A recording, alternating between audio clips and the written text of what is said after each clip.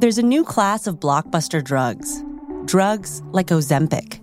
They're changing bodies. And all of a sudden, just the weight starts falling off. Fortunes. It just got too expensive. They're just bank breakers. And industries. There was a lot of excitement. There was a lot of skepticism. The impact of these drugs from business to health is just beginning.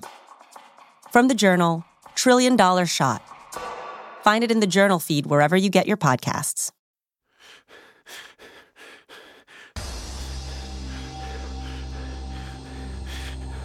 Around 260 CE, a man is beaten and then stabbed to death at a bog near Datgen, Germany.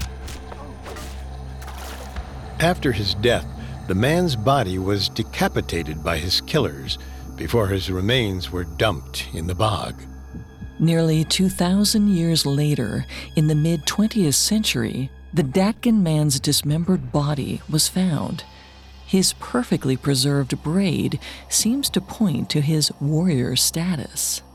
The care given to firmly pin down the man's separate head and body seems to suggest that whoever buried Datgen man wanted to make sure he didn't get up and walk again. The apparent concern was that the Datgen man was a Wiedergänger, the German word for again walker, or zombie in English. This practice points to an ancient culture fearful of the power of the dead. This bog body and so many others tell stories of torture and violence in ancient times. Unraveling the secrets of these corpses opens a window into the past where we might find our origins are more horrific than we ever realized.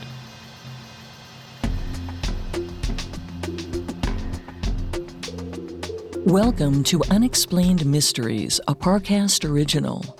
I'm your host, Molly. And I'm your host, Richard. In life, there's so much we don't know, but in this show, we don't take we don't know for an answer. Every Thursday, we investigate the greatest mysteries of history and life on Earth. You can find episodes of Unexplained Mysteries and all other Parcast originals for free on Spotify or wherever you listen to podcasts.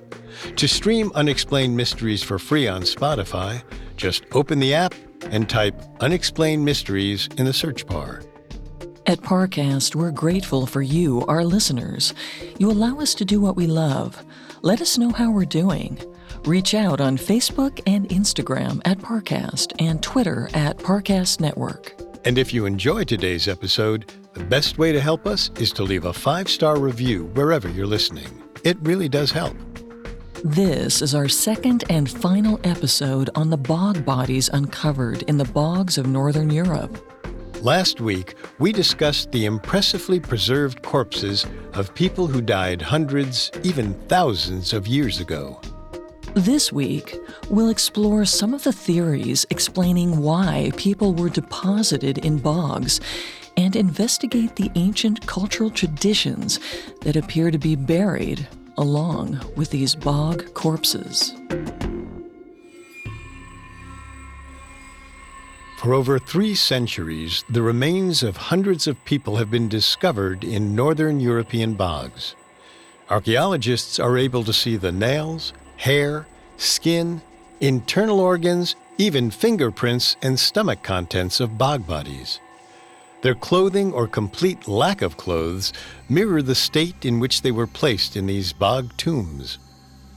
Also preserved are the many signs of violence and torture that most bog people endured during their lifetimes and, for some, even after their deaths. This leaves us with the question of why so many people were killed in this way. While the bog bodies range in age and gender, most share the signs of horrible trauma and violence, including strangulation, stabbing, dismemberment, bludgeoning, mutilation, and other forms of torture. The clear signs of violence point to an obvious first-glance theory that bog bodies are simply murder victims. The remains of a young boy were found in a bog in Kehausen, North Germany, in 1922. The boy was between ages 7 and 10 when he was killed, and his body was dated between 400 and 300 BCE. His corpse indicates that he suffered from both disease and malnutrition. The young child was stripped naked and hogtied by his neck, hands, and feet. He was repeatedly stabbed, including 3 long cuts to his throat. But a closer look at his remains, specifically a cut on his left arm, seems to indicate he tried to defend himself. Likewise, the old Crawhan man, the suspected Irish aristocrat we discussed last episode, also had slash marks on his arm from his struggles to ward off his killers. After the old Crawhan man and the boy from Cahausen died, both bodies were dropped into nearby bogs. The lack of grave goods and the removal of the victim's clothes, as seen with the Cahausen boy, speak to a lack of respect granted to these particular bog people. The restraining of their bodies with rope and other materials further speak to the possibility these bog people were robbed, stripped of their valuables, and then unceremoniously killed and buried. The body of a more recent bog person, the Boxton man, also seems to point to a murder and cover-up. Buried around 700 years ago, the Boxton man stands out among hundreds of bodies pulled from bogs for several reasons. First, this corpse wasn't found in the same condition as most other bog bodies. As we explored in the first part, while bogs superbly mummify bodies, the chemistry of these wetland areas also often eats away at bone. This process leaves some bog bodies with shriveled or completely missing skeletons. However, the Boxton man's bones were mostly intact, and he had miraculously preserved locks of hair. This allowed researchers to find that he was struck on the jaw and by the right ear with a blunt object, possibly a hammer or a pole. After he fell to the ground, he was hit on the back of the skull, an instantly fatal blow. His body was then tossed into the bog, where he was impaled with wooden poles to prevent his body rising to the surface. His corpse was discovered in 1936 in Boxton, Sweden. While it wasn't remarkable that the Boxton man experienced violence just before his death, the fact that he was buried wearing clothes leads him to stand out from the many other bog bodies.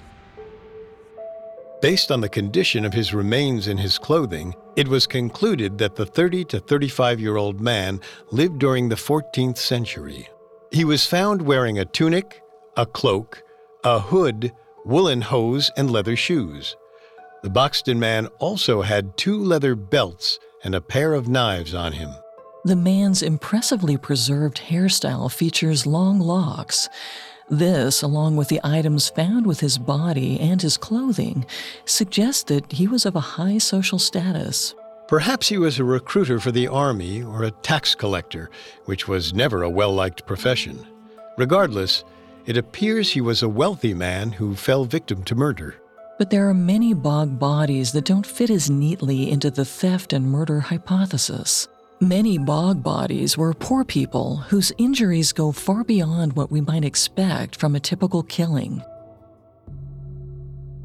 As we discussed last episode, the Ida girl was found with shocking red hair on one side of her head, while the other side was shaved to the scalp.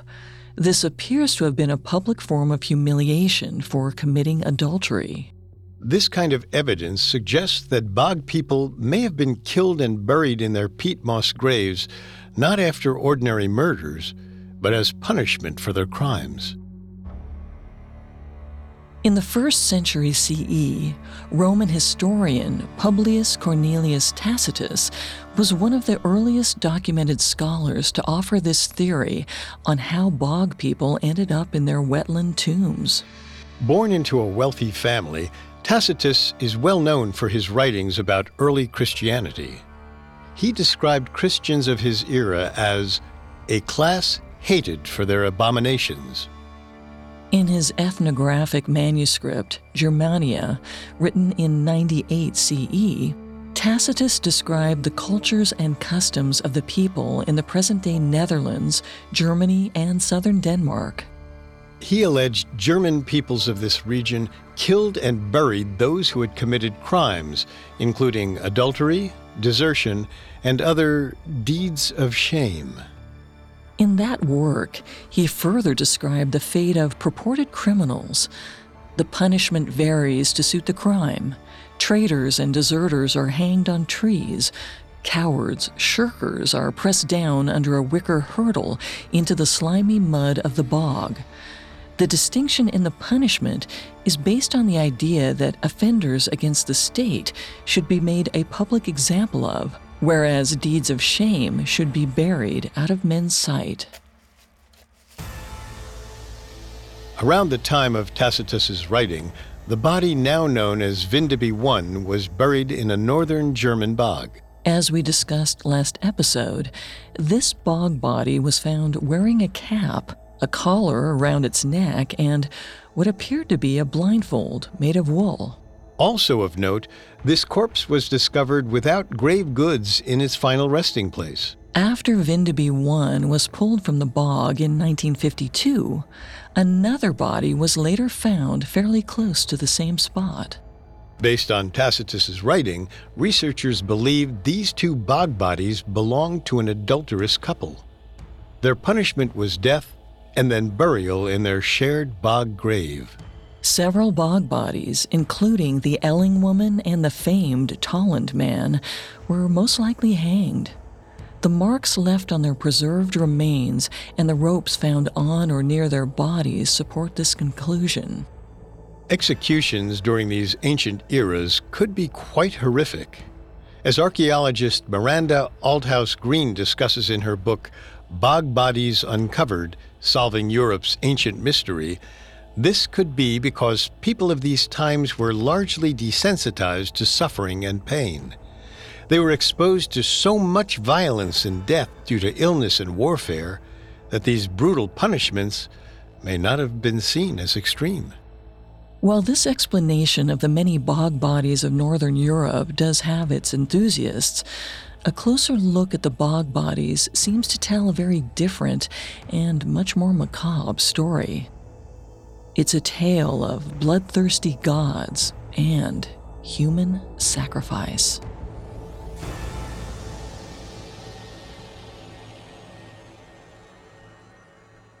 After this, we look at how criminal punishment may not completely explain the mystery around these mummified corpses. Now back to our story. Bog bodies are mummified corpses found in bogs throughout northern Europe. Some theories state that they were murder victims hidden beneath the mud. Others state that they were criminals executed and then buried away so that their crimes would be forgotten. The Tolland man and the old Crawhan man are among some of the bog bodies that most closely match these theories. But these explanations of murder or capital punishment may not tell the full story. Roman historian Tacitus's interpretation heavily informs contemporary scholars who echo these theories, but we don't have to look any further than the original source to find one of the problems with this explanation. Tacitus's biases about the Germanic peoples and the attitudes held by the conquering Roman Empire colored his writings. While he praised the northern inhabitants for their bravery and devotion to their leaders, his observations and reflections came through the lens of an infiltrating nation that looked at the conquered people as primitive and barbaric. Much of his perspective was derived from the contrast in the simpler customs of the northern regions and the more decadent ones of the Roman people. Writers like Tacitus tended to describe non-Roman or non-Greek practices negatively. Contemporary archaeologists like Miranda Aldhouse Green caution against relying heavily on classical historians.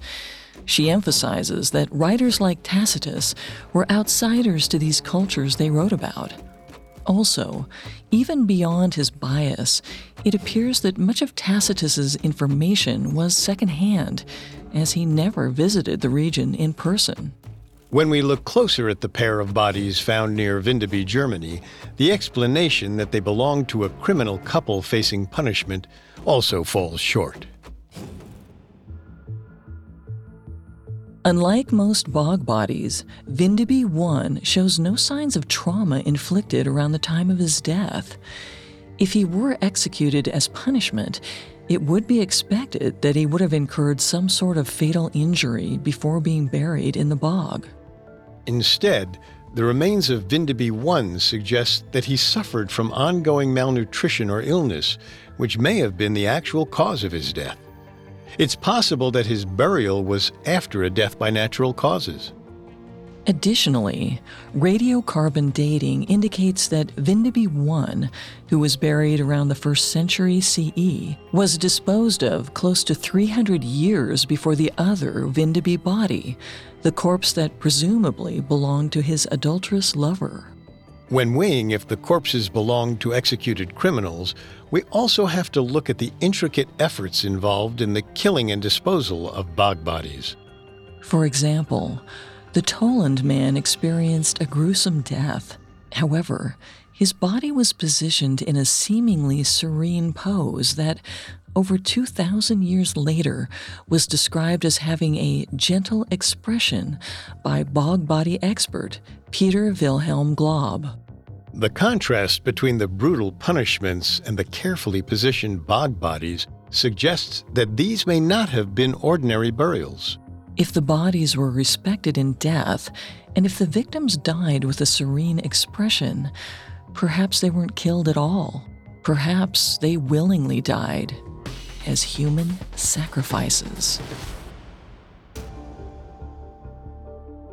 In her book, Bog Bodies Uncovered, British archaeologist Miranda Aldhouse-Green argues that neither murder nor capital punishment makes sense based on all of the available evidence.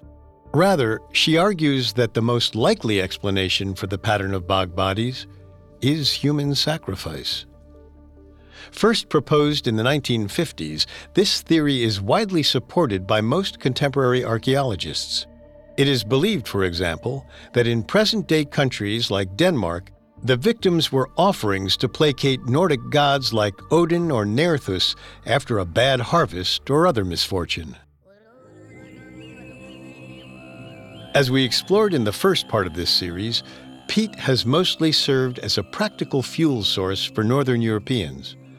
But bogs, which are neither open water nor solid land, were considered a portal between Earth and the other world. These places were marginal, magical, hallowed, and dreaded. Maeve Sikora, an assistant keeper at the National Museum of Ireland in Dublin, said, "We know something hugely significant is going on here. We found wooden vessels here. We found bog butter. This bog is a very sacred place." For various peoples during the Iron Age, including the Celts, bogs were sacred places used for religious rituals such as offerings, dedications, and possibly human sacrifice. And the bog bodies themselves bear evidence of these spiritual practices. It was October 20th, 1835, when a group of workers were digging in a ditch in the Haraldskær Fen. As they plowed into the peat bog on Denmark's Jutland Peninsula, they encountered the well-preserved body of a woman. Believed to have stood at approximately 5 feet 2 inches, the woman's remains were staked to the spongy peat moss with small bars that curved over her knees and elbows, strapping her in place. Danish historian Niels Mathias Petersen identified her as Queen Gunhild of Norway. Legend says she died around 970 CE, drowned deep in the bog. According to stories, Viking King Harald Bluetooth of Denmark enticed the queen from Norway to be his bride. But when she arrived, instead of marriage, she died and was laid in the Danish bog for reasons that aren't entirely clear in the stories. Soon after her remains were found in 1835, the legends turned her into a post-mortem sensation. About a year after Gunhild's body was pulled from her bog grave in 1836, Denmark's King Frederik VI presented the bog queen with a finely carved oak sarcophagus, a more fitting tomb for someone of her assumed status. Her remains were put on display as a kind of Viking trophy. One of the early critics of this narrative was J.J.A. Vorso, one of the primary founders of prehistoric archaeology. He asserted that the woman was misdated and should be grouped with bog bodies that died between 2000 BCE and 200 CE. It wasn't until 1977, when carbon dating was employed to analyze the body, that it was found that she had indeed lived during the 5th century BCE. She was Queen Gunhild no more, but instead became the Herald Scare woman. Further analysis in 2000 revealed that she had a thin line around her neck that had gone undetected until then. The woman had not drowned, as was previously believed. She'd been strangled. Researchers also learned from her teeth that the woman was raised locally, though the strontium in the tips of her hair indicated that she spent her final months far away in a more volcanic area like the middle of present-day Germany or the United Kingdom. These later discoveries altered the grander narratives created about her life and, more importantly, her death. They also suggest that this woman, whoever she was of some importance, and that her strangulation and bog burial may have been a ritualistic sacrifice. Karin Margareta Fry, professor of archaeometry and archaeological science at the National Museum of Denmark, highlights the travel evidenced in the months before some bog people were killed. Fry believes that if bog bodies like the Herald Scare woman were sacrificed, their journey may have been part of that ceremony. To understand this better, let's revisit the Tolland Man, which is on display at the Silkeborg Museum in Silkeborg, Denmark. We discussed earlier that we know the Tolland Man was hanged before being cast into his bog grave. But similar to the Herald Scare woman, he seems to have gone on a long journey before he died. Forensic analysis of his hair indicates that while he spent his final year in Denmark, the Tolland Man possibly moved at least 20 miles in the last 6 months of his life. This would have been a great distance during ancient eras. Archaeological scholars believe he was killed close to the end of winter or early spring. The seasonal foods in his stomach clues us into a rough timeline of his death. Bog body expert P.V. Glob noted that gruel or porridge were also found in his gastrointestinal system. During the Iron Age, this kind of gruel was used as a special last meal intended to accelerate the arrival of spring. In addition, evidence indicates that this food was an important part of bloody human sacrifices. Glob concluded that the Tolland Man must have been a highly prized sacrifice that was probably offered to Nerthus, the Earth Mother, to ensure a bountiful harvest. Some archaeologists hypothesize that perhaps instead he was sacrificed to other gods as a fertility offering. The Germanic god Tusto was viewed as an earth god and ancestor of humanity. His association with the land connected him with the fertility of the soil. It is also possible the Tolland Man was sacrificed in order to carry special messages to the spiritual world. Whoever deposited the Tolland Man's body in the bog may have intended to place him at the borderland to the beyond. One constant across all bog bodies is that their deaths were brutal.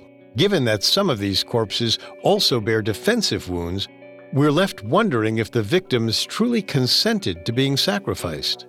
And yet, other evidence implies that the ritual before human sacrifice lasted for months. So did a chosen victim know the fate that lay before them? The evidence doesn't fully answer this question, but what we can piece together tells a complicated story. one that features the victimization of people who today would be cared for and protected.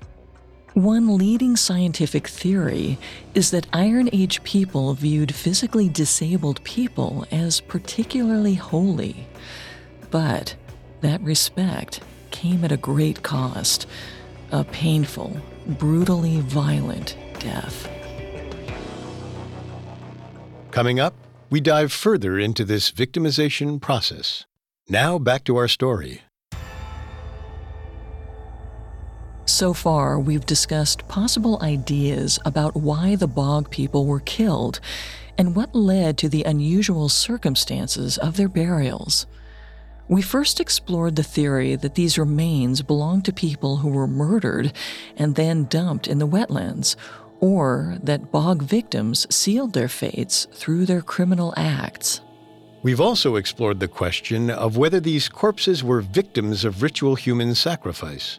Archaeologists like Karine Margarita Fry and Miranda Aldhouse Green pointed toward evidence that Bog people traveled widely as a part of a pre-sacrifice ritual. But adding to this theory, what if the sacrifice victims weren't even aware they were to be sacrificed?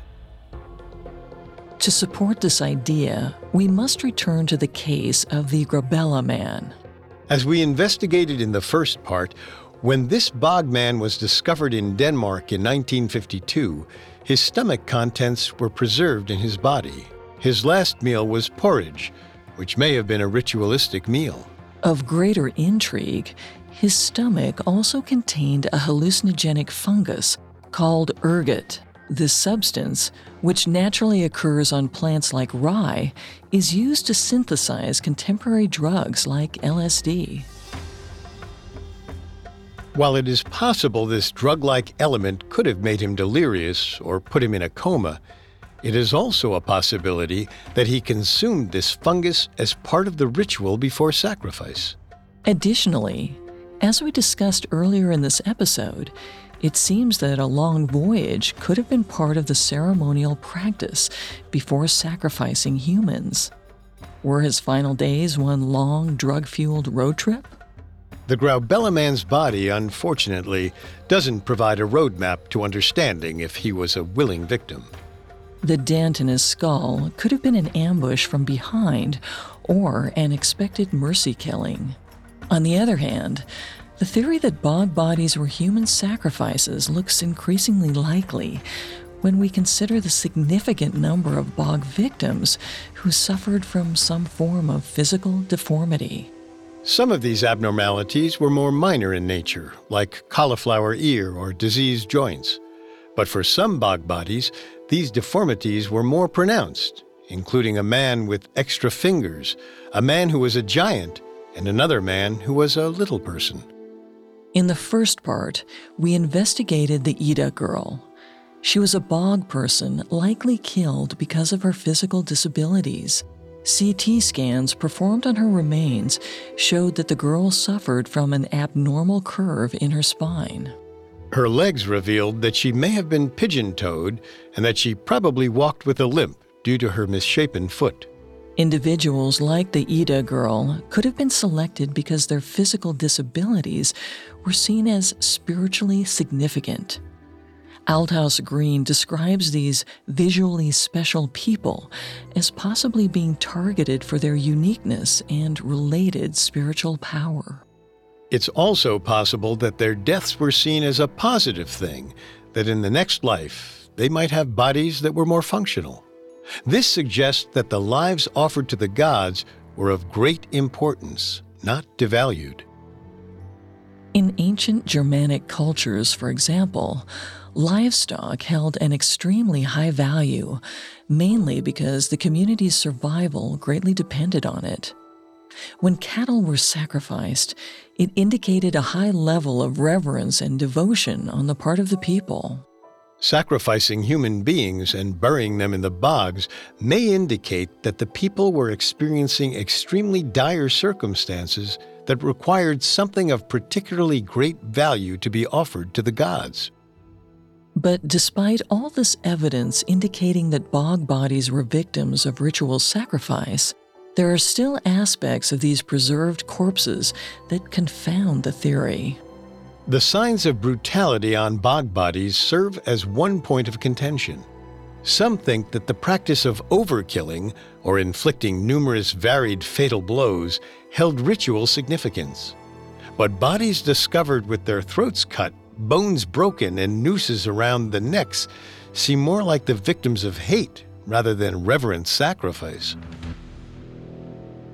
But some believe that the often extreme violence and torture revealed in forensic evidence could have been inflicted long after the bog person's death. A team of investigators in Denmark landed on this conclusion in recent years after examining various bog bodies from that country. Julia Farley, a curator at the British Museum who was first exposed to bog bodies when she saw the Lindau Man as a child, is among those who agree that the physical evidence does not necessarily suggest bog people were mutilated while still alive. We discussed the Lindau Man in the last episode. He was uncovered by workers in 1984 in Cheshire, England. He appeared to have died between 20 CE and 90 CE during the Iron Age. The naked body bore a slit throat and a fractured skull, believed to be the result of several blows to the head. A cord was found around his neck. Many investigators believe this rope was used to accelerate his bleeding out. His face was finally pushed into the bog, where he took his last breath. Farley points out that the cord tied around the Lindau Man's neck could have easily been a necklace and not a noose-like object. She and other experts point to the angle of the rope marks on these bodies, which is inconsistent with hanging. Also, as forensic archaeologist P.V. Glob notes, certain Danish goddesses wear neck rings and twisted bands that he describes as like the ropes round the necks of sacrificed bogmen. These cords that have been described as nooses could have simply been jewelry items. This leaves us with questions as to the purpose these ropes served. Farley hypothesizes that the Lindau Man's skull injuries might not have even occurred while he was alive. Instead, they may have been caused by the crushing weight of the peat moss over the centuries. The idea that bogs change the bodies is of course not new. The chemical processes in bogs have been found to greatly change several bog bodies after death. We have seen these changes to bog bodies in the Ida girl and the Grabella man, whose hair color is believed to have changed because of their exposure to the environment of the bogs. With all of this in mind, it seems clear that we can't assume or take for granted anything when it comes to these ancient corpses. If they were human sacrifices, then they may have been willing or unwilling, and their wounds may or may not have been inflicted before their deaths.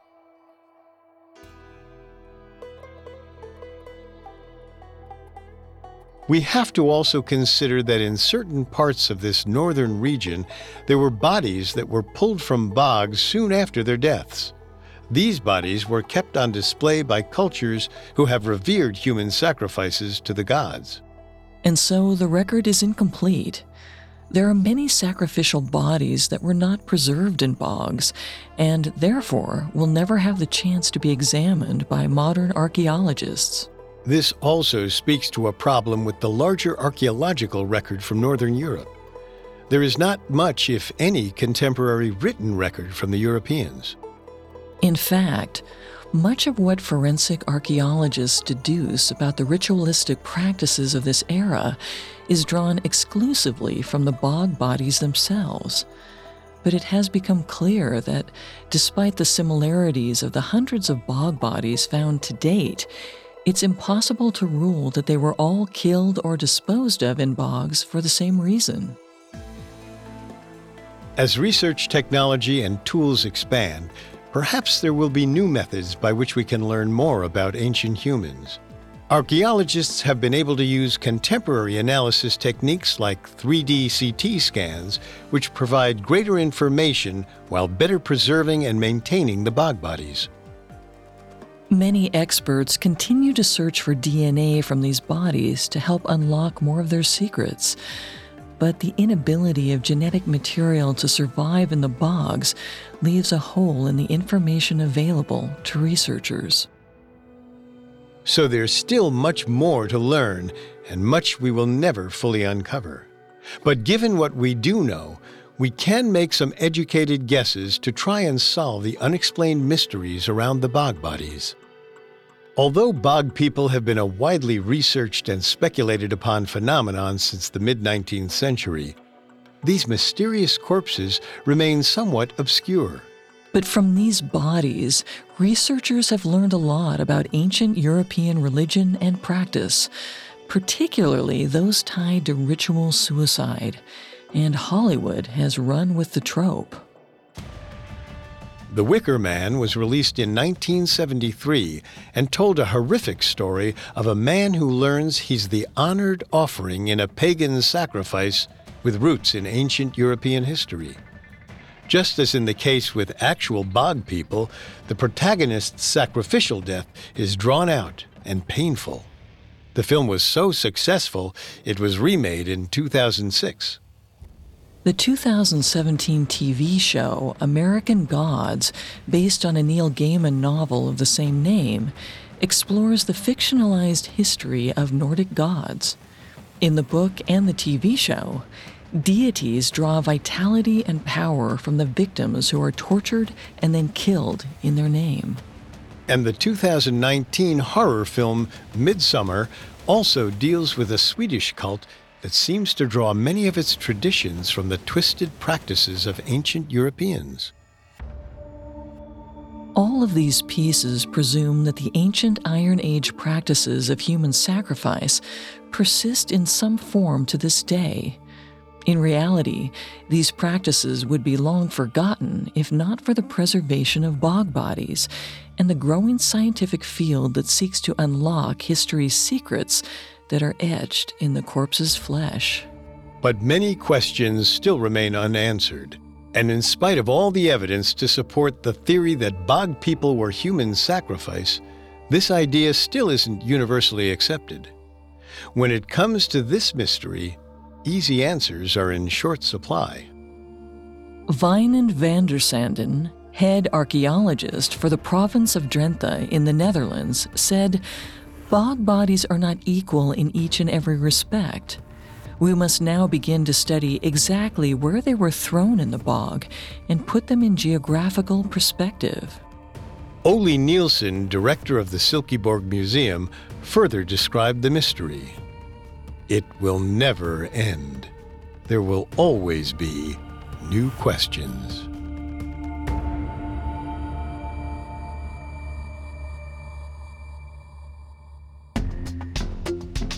Thanks again for tuning in to Unexplained Mysteries. We will be back Thursday with an all-new episode. For more information on bog bodies, amongst the many sources we used, we found Bog Bodies Uncovered, Solving Europe's Ancient Mystery by Miranda Aldhouse Green, and P.V. Glob's book, The Bog People, Iron Age Man Preserved, extremely helpful to our research. You can find all episodes of Unexplained Mysteries and all other Parcast originals for free on Spotify. Not only does Spotify already have all of your favorite music, but now Spotify is making it easy for you to enjoy all of your favorite Parcast originals like Unexplained Mysteries for free from your phone, desktop, or smart speaker. To stream Unexplained Mysteries on Spotify, just open the app and type Unexplained Mysteries in the search bar. And don't forget to follow us on Facebook and Instagram at Parcast and Twitter at Parcast Network. We'll see you next time. See you next Thursday. And remember, never take "we don't know" for an answer. Unexplained Mysteries was created by Max Cutler, is a production of Cutler Media, and is part of the Parcast Network. It is produced by Max and Ron Cutler, sound designed by Anthony Valsic, with production assistance by Ron Shapiro, Kerry Murphy, Maggie Admire, and Travis Clark. This episode was written by Chandra Thomas and stars Molly Brandenburg and Richard Rossner.